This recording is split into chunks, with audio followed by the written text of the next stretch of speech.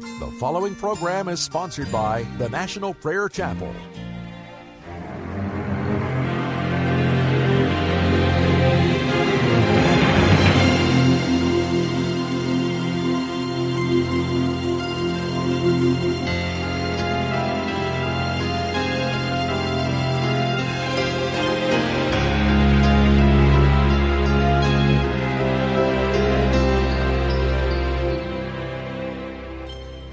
Children facing execution by ISIS, refuse to renounce the name of Jesus. And it causes me great sorrow and pain to recognize that now, even in the mainstream media, it's being acknowledged that America established ISIS by its ungodly decisions and by its funneling money and resources and arms into the hands of these wicked, ungodly people who rape and murder and kill, all in the name of their God, Allah, but funded by once was called a Christian nation, America. These precious men and women who are being so persecuted around the world are not giving up their faith in Jesus Christ. They are standing tall and firm, and I am so proud of them. Tears flow as I watch the videos of their bravery and their courageous stand for Jesus Christ. It's time that we who call ourselves Americans stand up and say, enough is enough. The Western nations are being utterly destroyed because we have become half converted. We have our Christian rituals, we have our worship services, our business enterprises called churches. It's time to wake up. The church is not a business. The church is a ministry of deliverance and salvation. America was a Christian nation, but now we have become an ungodly nation and a half-converted nation. Yes, we must preach the gospel to the lost, and the church will always do that. But today, I need to speak to you who call yourselves Christian. We must wake up.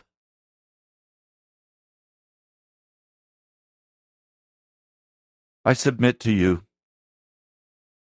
that if we do not wake up, if we do not stand up in our own personal lives, if we continue to drift like the little ditty song, merrily, merrily, merrily, life is but a dream.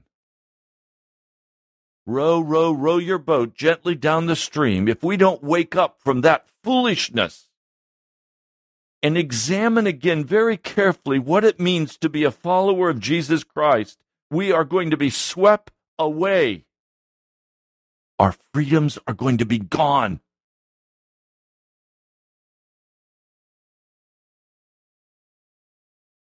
We're letting our culture slip away, our Christian culture.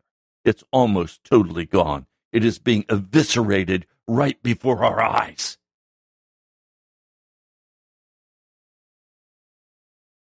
America and the other Christian nations of the West have been playing with the devil and then trying to play with God. This lukewarm,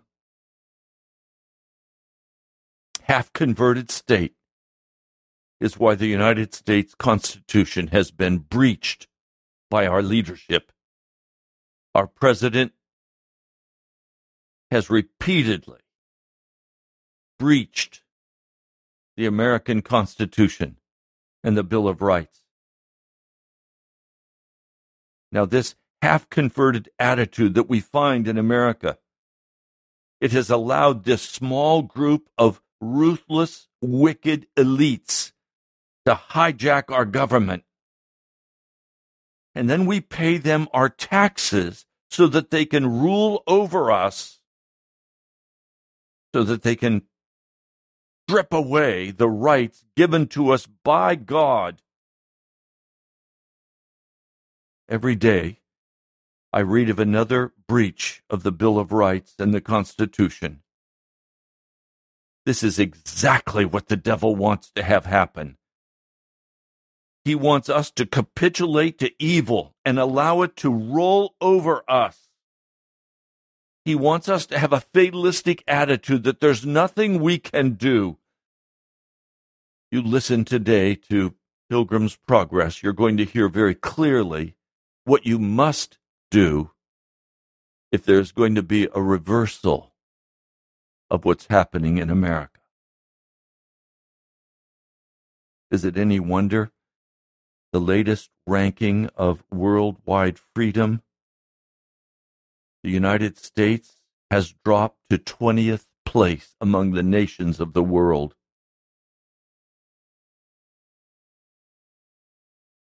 Christians, we were number one and number two of the freest nation on the earth for a century. From 1970 to 2001, we were voted the top spot. We were the freest nation on earth for 31 straight years. I think we would have been for many more years, but they weren't calculating it.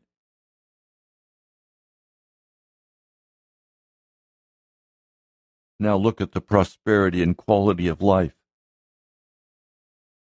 that is coming to be the norm in America. We have dropped like a rock since 9/11, from number 1 to number 20.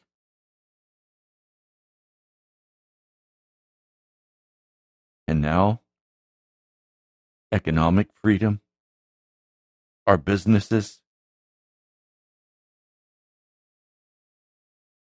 Now we no longer have a free economy. We are number 13 in economic freedom. This is why John Adams warned us 230 years ago that democracy is only fit for a moral people. There is no democracy. There is no republic. There is no America without Americans being a moral people who turn away from evil and corruption. A free and moral public would utterly reject the loss of freedoms that our founders stated were given to us by our Creator. Instead, today we have great wealth concentrated in the hands of a very few.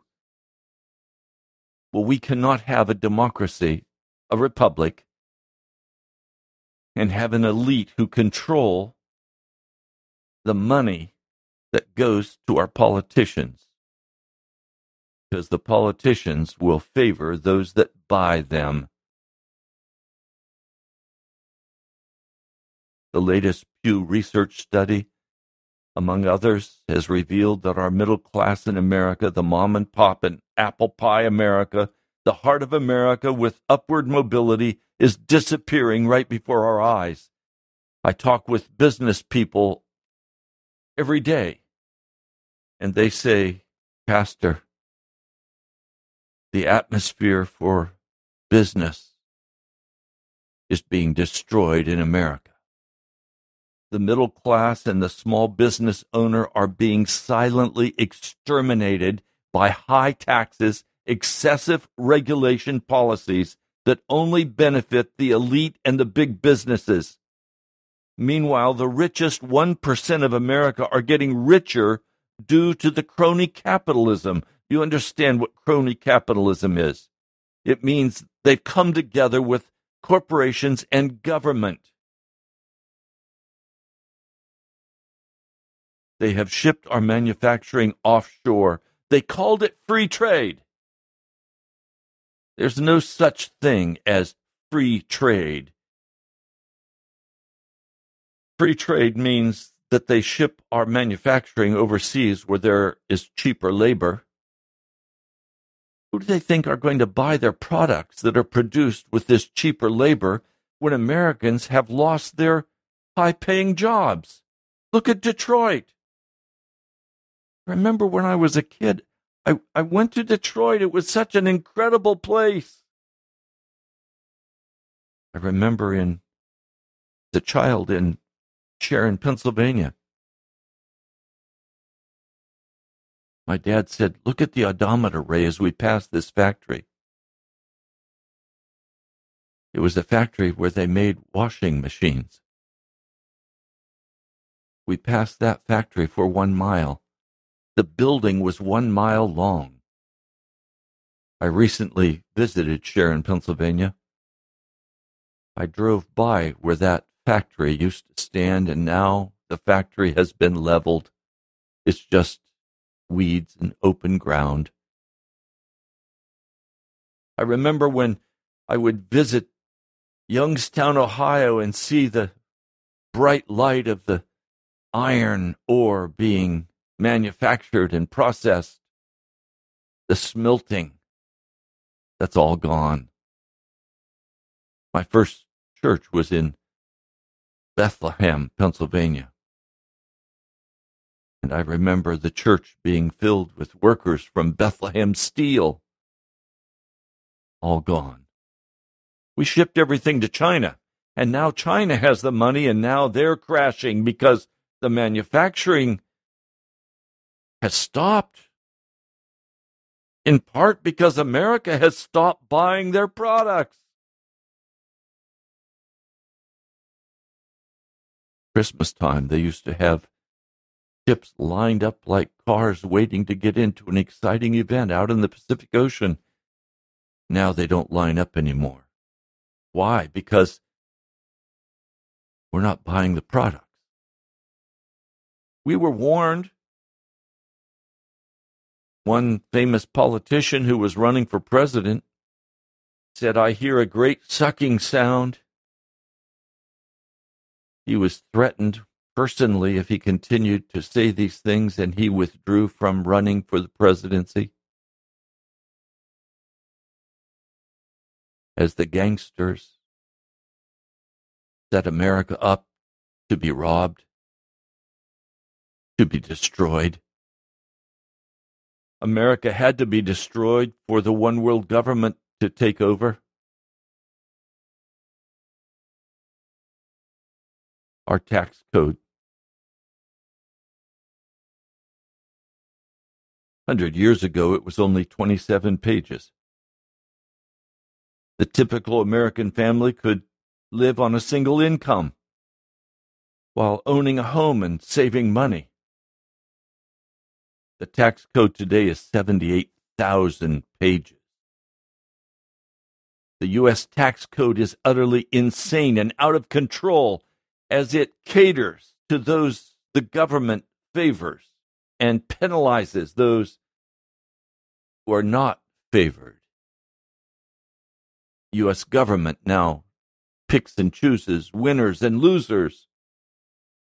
Capitalism is dead in America.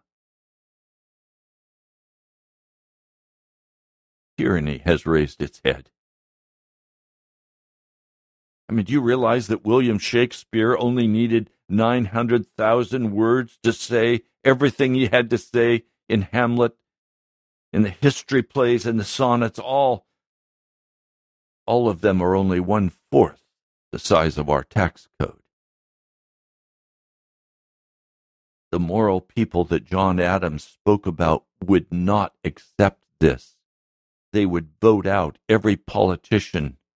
They would throw them out of office. Now, please understand, this is not a political rant today. I'm talking about the deplorable condition of the economic sphere, of the religious sphere, of the cultural sphere, as every ungodly thing is spewed out on this nation.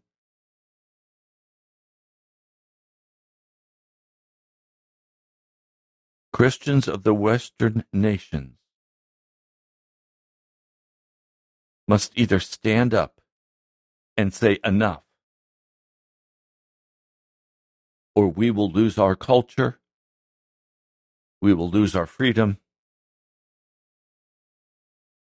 and our children will be enslaved and impoverished.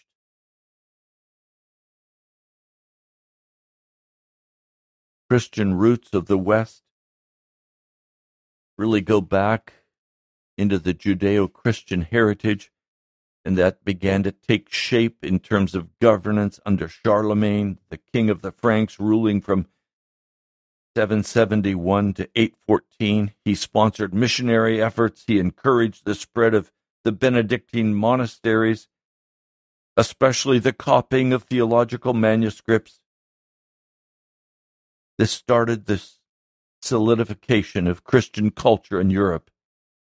These ideas were then picked up in the Magna Carta in the 1200s, which gave everyday citizens certain rights, rights to own property, rights to due process, and much more. Today, the government owns over 28% of all the property in America, holding huge swaths of land in Nevada, Oregon, Arizona, California.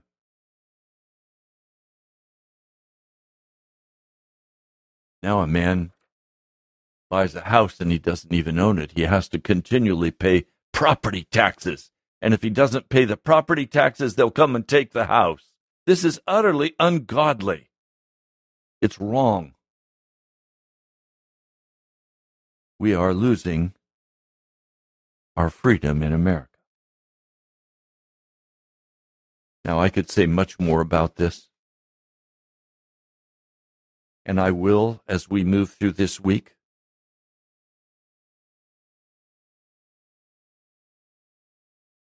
There is only one way this is going to be turned around. And can I be very frank with you? This is not going to be turned around by our first going to the ballot box. It will not be changed by politicians. It's going to be changed as men and women recognize their place before a holy and just God. I could barely sleep last night. I kept being awakened and crying out to God for our nation, and crying out to God for my own heart and my own life, and for your heart and your life.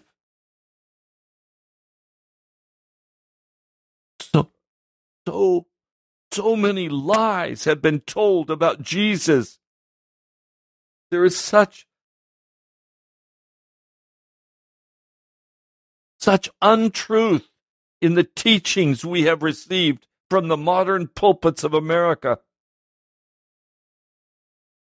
And these lies bind us.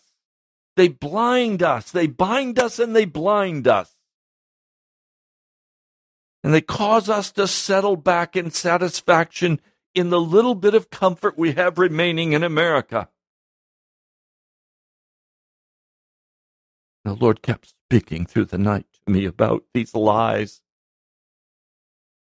I kept crying out, Lord, I'm not smart enough to sort all of this out. This is going to have to be sorted out by your Holy Spirit. You're going to have to come in power, Lord. You're going to have to come and bring conviction of heart and change us into your likeness.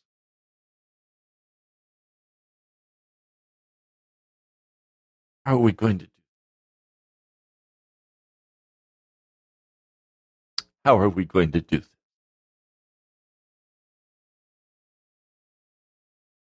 There's a story in the book of Joshua. I just want to read the passage quickly for you. You're familiar with it. It's Rahab and the spies as the children of Israel were preparing to go into the promised land, in the Canaan land. They sent the spies in, and somehow in Jericho, as they looked at this great city — by the way, Jericho is one of the oldest cities in the history of mankind. Some say that it was started some 10,000 years ago. I don't know. I personally believe more in a 6,000 year, but we don't really know. The city of Jericho was protected by a double wall. The first wall was approximately, they think, 23 to 28 feet tall. And then there was some space in between so that if the attackers were able to manage climbing with grappling hooks and ladders that first wall, they would then be in a no-man zone that was uphill that could be quickly turned into a death zone with rocks and boiling oil, arrows, spears. And then there was another wall, and that wall, somewhere between 30 and 40 feet tall. This was an impregnable city. It stood at the gateway of the land of Canaan. It was close to the Jordan River. As these spies went in, they stayed that night in an inn that was run by a prostitute. I want to read to you what this woman said. Before the spies lay down for the night, she went up on the roof. This was after the soldiers had come and searched her house, and she'd put them under the flax that was drying.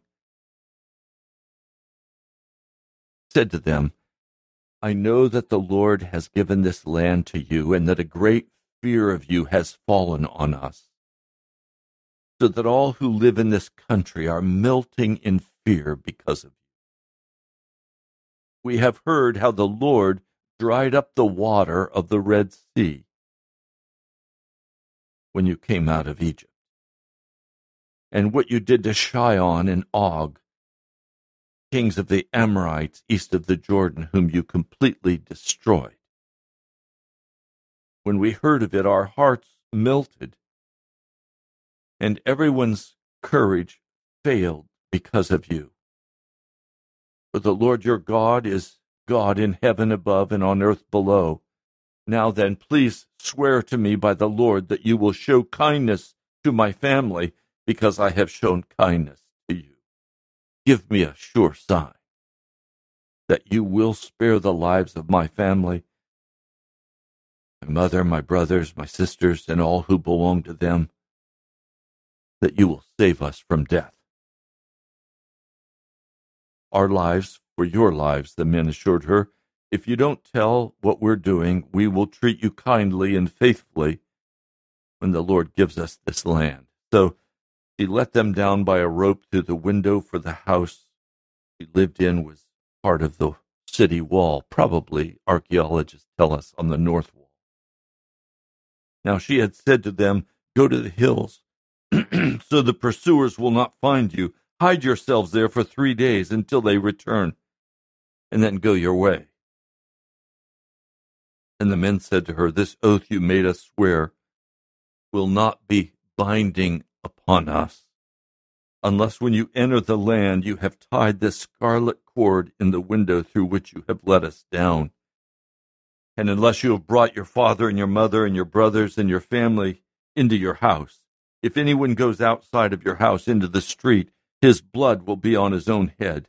We will not be responsible for anyone who is in the house with you. If they die, his blood will be on our head. She agreed, and as soon as they left, she tied the scarlet cord in the window. Now here's a woman, a pagan woman, a sinner woman. But she understood that her city was going to be utterly destroyed. Judgment from this God of heaven. And she immediately, believing, acted upon her belief.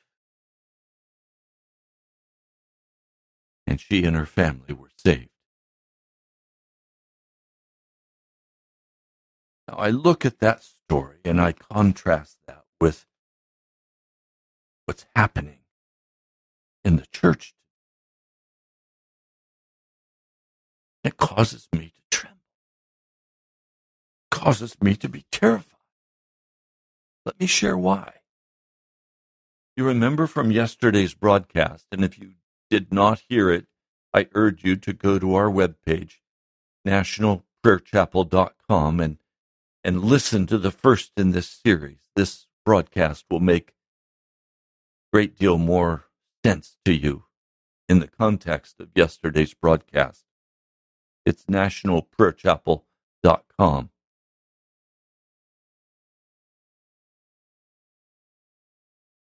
In the understanding of Jonathan Edwards, one of the greatest preachers in American history, he taught that it was necessary to pursue righteousness and holiness, that must be upmost in our hearts. But in his day, the righteousness and the holiness had been reduced to a series of rituals, to a dry, hard, legalistic orthodoxy.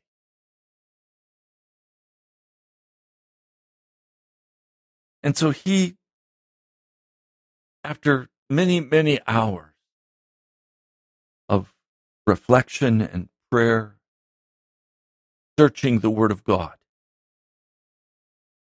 a truth was revealed to his heart. It's the same truth that had been revealed to Whitefield and Wesley. It was the same truth that the Moravian brothers had come to understand, that Madame Guyon from France had come to understand. There was a spiritual enlightening that was taking place. Now, some of these had errors in their teaching, but on this one point, they were very clear. And it brought the Third Great Awakening to America. One, the pursuit of absolute holiness. And two, the coming indwelling power of the Holy Spirit, as Jonathan Edwards put it, majesty and mercy. Majesty, the holiness of God, with the mercy of God, infilling of the Holy Spirit. Those of you who come out of Pentecostalism will recognize that the great revival that founded Pentecostalism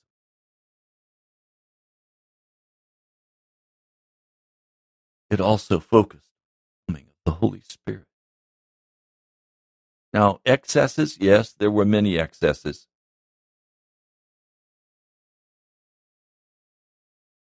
But this combination of extreme emphasis on holiness and righteousness and a cutting off of everything of the flesh, everything of the world, no longer walking in the ways of darkness.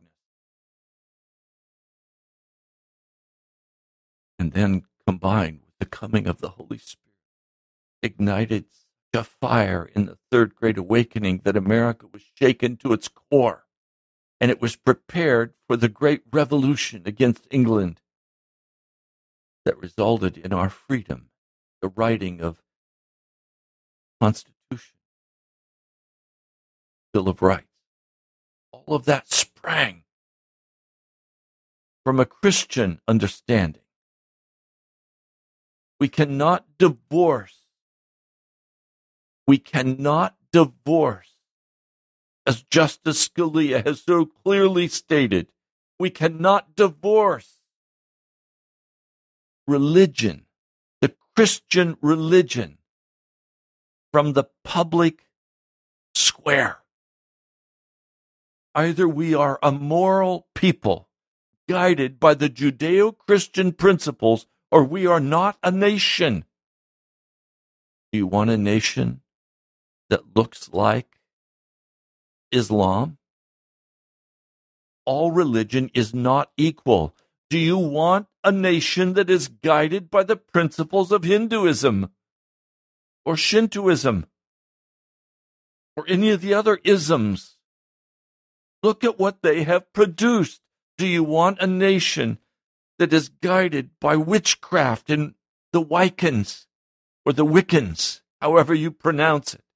Look at Haiti, given as a nation to witchcraft. Look at the struggles of Africa. Why has Africa never become an America? Instead, it's been fueled by hatred, fighting, slavery, and fueled by warfare, witchcraft. I don't want to live in a nation that is fueled by witchcraft. I don't want to live in a nation of secularism like China, where a person is not considered to be of value, where babies can be slain, where organs can be harvested from people because while they're alive, because people have no meaning, they have no value. I don't want to be a part of a nation like India, where Islam and Hinduism and Buddhism rule. Look at what they have created. Look at what the secularists in America have created. And the loss of opportunity and jobs, the loss of morality. Do you really want that kind of nation? I don't. Now, may I please come right down to the heart of it? I don't mean to offend, but I need to say this with love, but with great clarity. 1 John, the 5th chapter, I'll begin with verse 11. And this is the testimony. God has given us eternal life, and this life is in His Son. He who has the Son has life. He who does not have the Son of God does not have life. I write these things to you who believe in the name of the Son of God, so that you may know that you have eternal life.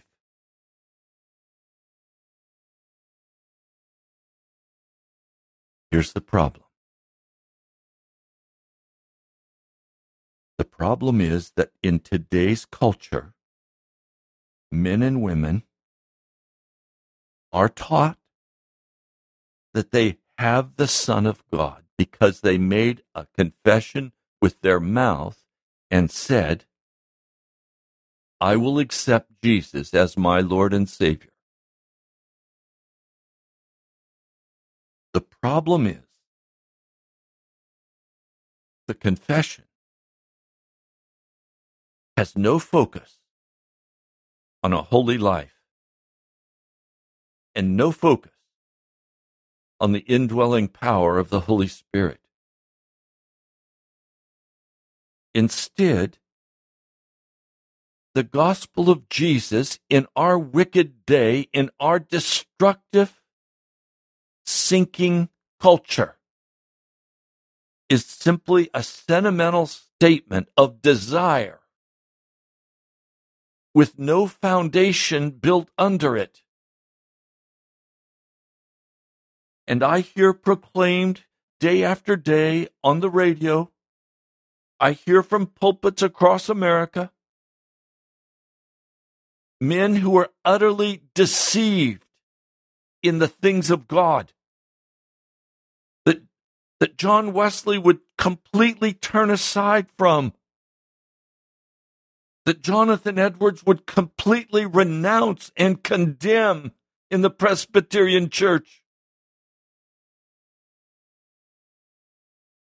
that George Whitefield would be horrified by.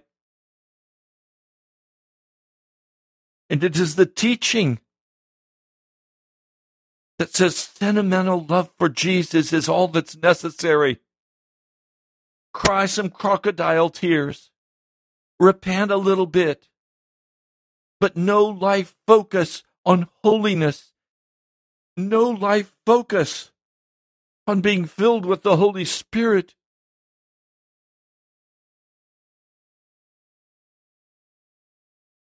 So a man is dying,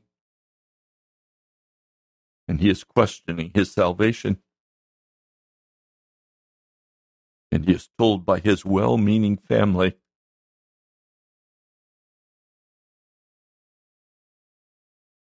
"You have Jesus." "Oh yes, I have. I love him. But he has no righteousness. He has no holiness. Because he's been taught that Jesus finished it at the cross." Yes, Jesus did finish something at the cross. At the cross, our Savior paid the price for sin.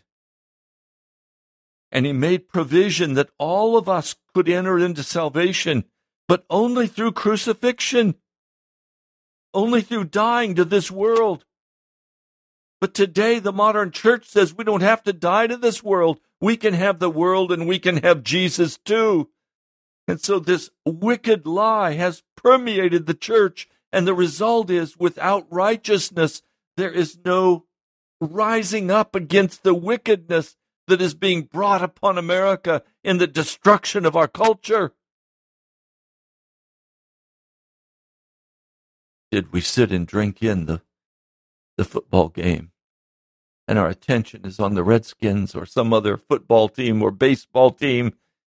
Our focus is on the Kardashians. Our focus is on making money. Our focus is on the wonderful life we have, the new car we're buying, the new house we're buying, the new clothes, the vacations.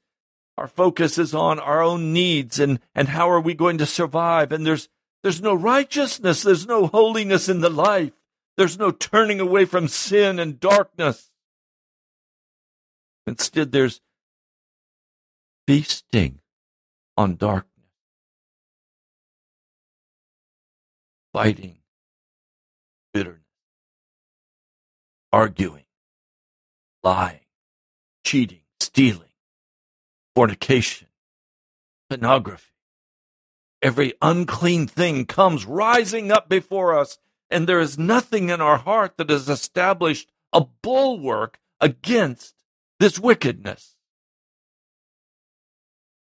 So in the day of Jonathan Edwards, he said, "I'm not going to allow half-converted people to come and receive communion anymore." Now, what did he mean? He meant, I'm not going to allow people who simply say they are followers of Jesus with no testimony of righteousness in their life, no testimony in their life of the infilling, sweet, gentle, wonderful, peaceful, life-changing, inward dwelling of the Holy Spirit that brings power for righteous living. He said, I'm not going to allow you to take communion anymore. And I'm not going to do weddings for you anymore. I'm not going to marry pagans. I'm not going to ask God to bless pagans.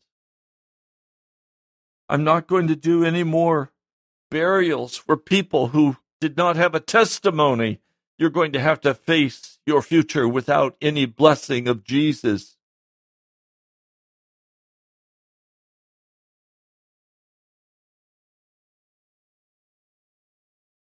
It's time we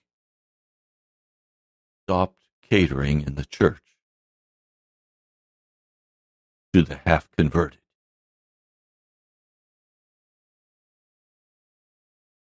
And the vast majority of people in America who call themselves Christians are but half-converted. Many of you listening to this broadcast are content to live your life with no sacrifice, no real commitment to Jesus Christ. You simply view the Christian faith as a sentimental place of comfort, or you view it as a place that is a community meeting, networking place, a place to hook up, a place of friendship. Many of you view it as a place of education where you can go and take these wonderful workshops and seminars. One dear woman that I met spent every free moment of her time at this great mega church taking workshops, because what she likes to do is learn. Education. It's most important for her.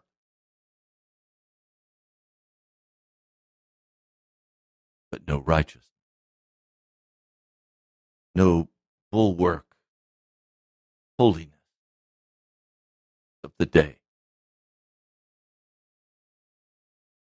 Just focusing on self-improvement. Getting ahead. Getting a better job. Making money. Having a lifestyle. And a sentimental approachment to Jesus.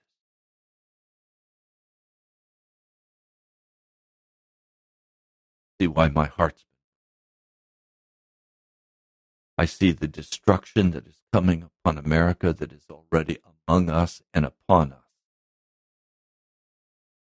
I see our president, whom I believe to be a non-Christian, probably even an Islamic radical, as he has sidled up with Iran and thrown into utter wretched confusion the whole Middle East and set it ablaze, causing countless lives to be lost, especially Christian lives.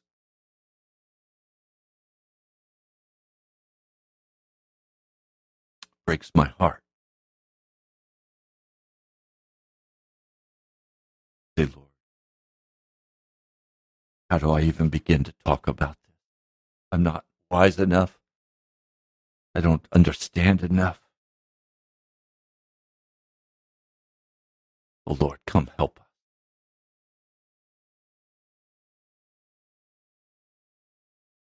You see, we're not going to reverse at the ballot box what's happening. It's important to vote, and I'll vote. It's important to select as godly a leaders as we can, but America is not going to be changed at the ballot. If America is to be changed, it must be changed in the prayer closet.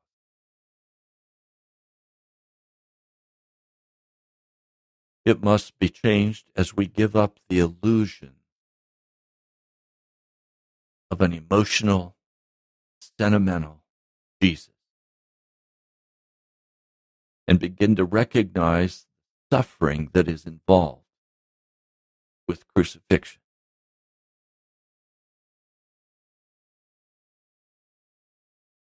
Yes, Jesus said, "Come unto me, all you who labor and are heavy. Give you. Take my yoke upon you, for it is light. Take that yoke is extremely painful,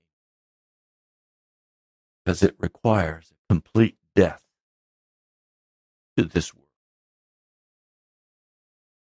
If I take this passage of Scripture in John the 5th chapter and I say, well, he who has the Son has life, then I have Jesus, so I have life, I'm saved. But what does it really mean? Have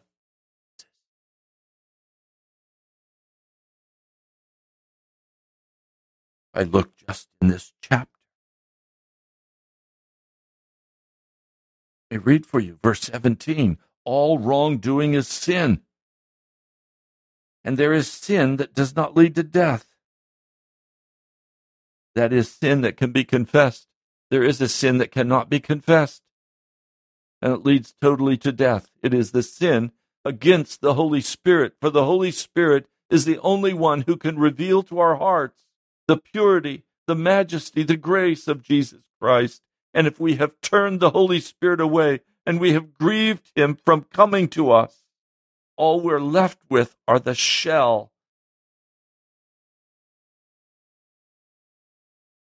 All we're left with are our rituals. All we're left with is sentimental, empty emotion about Jesus. He says all wrongdoing is sin, and there is sin that does not lead to death. We know that anyone born of God does not continue to sin. The one who is born of God keeps him safe, and the evil one cannot harm him. We know that we are children of God. That is, if we no longer sin. And that the whole world is under the control of the evil one.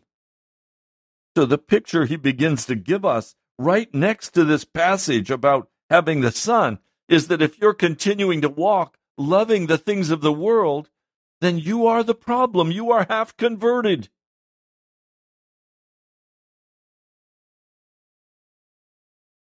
Going back to this precious woman, she heard that her city was going to be destroyed, and she turned in belief with all of her heart, and she did exactly what she was told to do so that she could save herself and her family. Today I want to tell you, America is going to be destroyed like Jericho, unless there is a complete change and transformation of those of us who call Christian. We're going to have to lay aside our illusions. We have to understand and study out the false teachings that have led us to this place. Please understand, I was raised Seventh-day Adventist. I finally came to a place as a pastor of the Seventh-day Adventist Church, pastoring the Rockville Church in Maryland, pastoring at the Sligo Church, which is one of the mega churches in the Seventh-day Adventist denomination. I came to a very clear understanding that Ellen White was a false prophet for the Adventists, and that the Adventist Church taught things that could not be found in the Scriptures. And I had to make the very hard choice to pursue truth and to follow the Word of God and not the teaching I'd been raised with. Now, the ugliness of the teaching I'd been raised with was this: that you could have your sins forgiven, and then you must begin to work very hard to do righteous things, to obey all of their rules, so that you could go to heaven. They missed one very, very important part, and that is that only by the indwelling power of the Holy Spirit, by the blood of Jesus, can a man be made righteous. Not by white-knuckling it, not by trying hard, not by keeping the law. A man can only be made righteous by the power of the blood of Jesus. My sins being forgiven is a free gift. Being made righteous in Jesus is a free gift. But don't mistake, it is real righteousness. It is real righteousness. It is not false righteousness. We have to understand that there is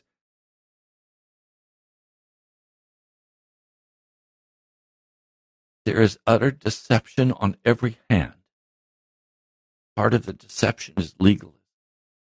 Part of the deception is that you're saved simply by saying, I accept Jesus. Part of the deception is saying that if you have this sentimental Jesus, you can enter into heaven. Please hear me. You must have two vital elements if you are going to leave behind being half converted. One, you must have a burning desire in Jesus for righteousness. And you must leave everything of this world and cut it off and be, secondly, born in the Spirit. You must have that peace and that joy that's based on reality, not sentimental. You must be willing to repent and cut off the world. And I'm going to close today, not the topic. We're coming back to it again tomorrow. We're going to deal all week with this issue of being half converted. But I want to read for you what it says in the book of John. Do not love the world or anything in the world. If anyone loves the world, the love of the Father is not in him. If you love the Redskins, if you love the movies, if you love the social culture, if you love this world, the love of God is not in you. Simple. For everything in the world, the cravings of sinful man, the lust of his eyes, and the boasting of what he has and does, comes not from the Father, but from the world. The world and its desires pass away, but the man who does the will of God lives forever. There is a doing of the will of God by the power of the indwelling Holy Spirit that must take place if you are going to have Jesus and not be simply half converted. You've been listening to Pilgrim's Progress. I'm Ray Greenley, the pastor of the National Prayer Chapel. I pray this message has pierced your heart as it has mine. I urge you to go to nationalprayerchapel.com. There you'll find other messages. You'll find today's broadcast. Invite friends to join you. Pass the word. It's time for revival in America. God bless you. I'll talk to you soon.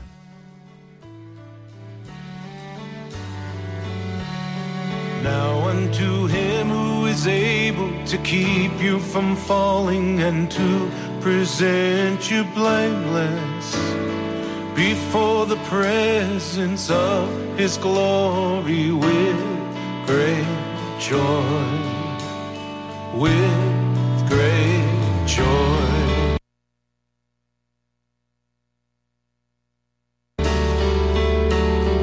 Now unto him who is able to keep you from falling and to present you blameless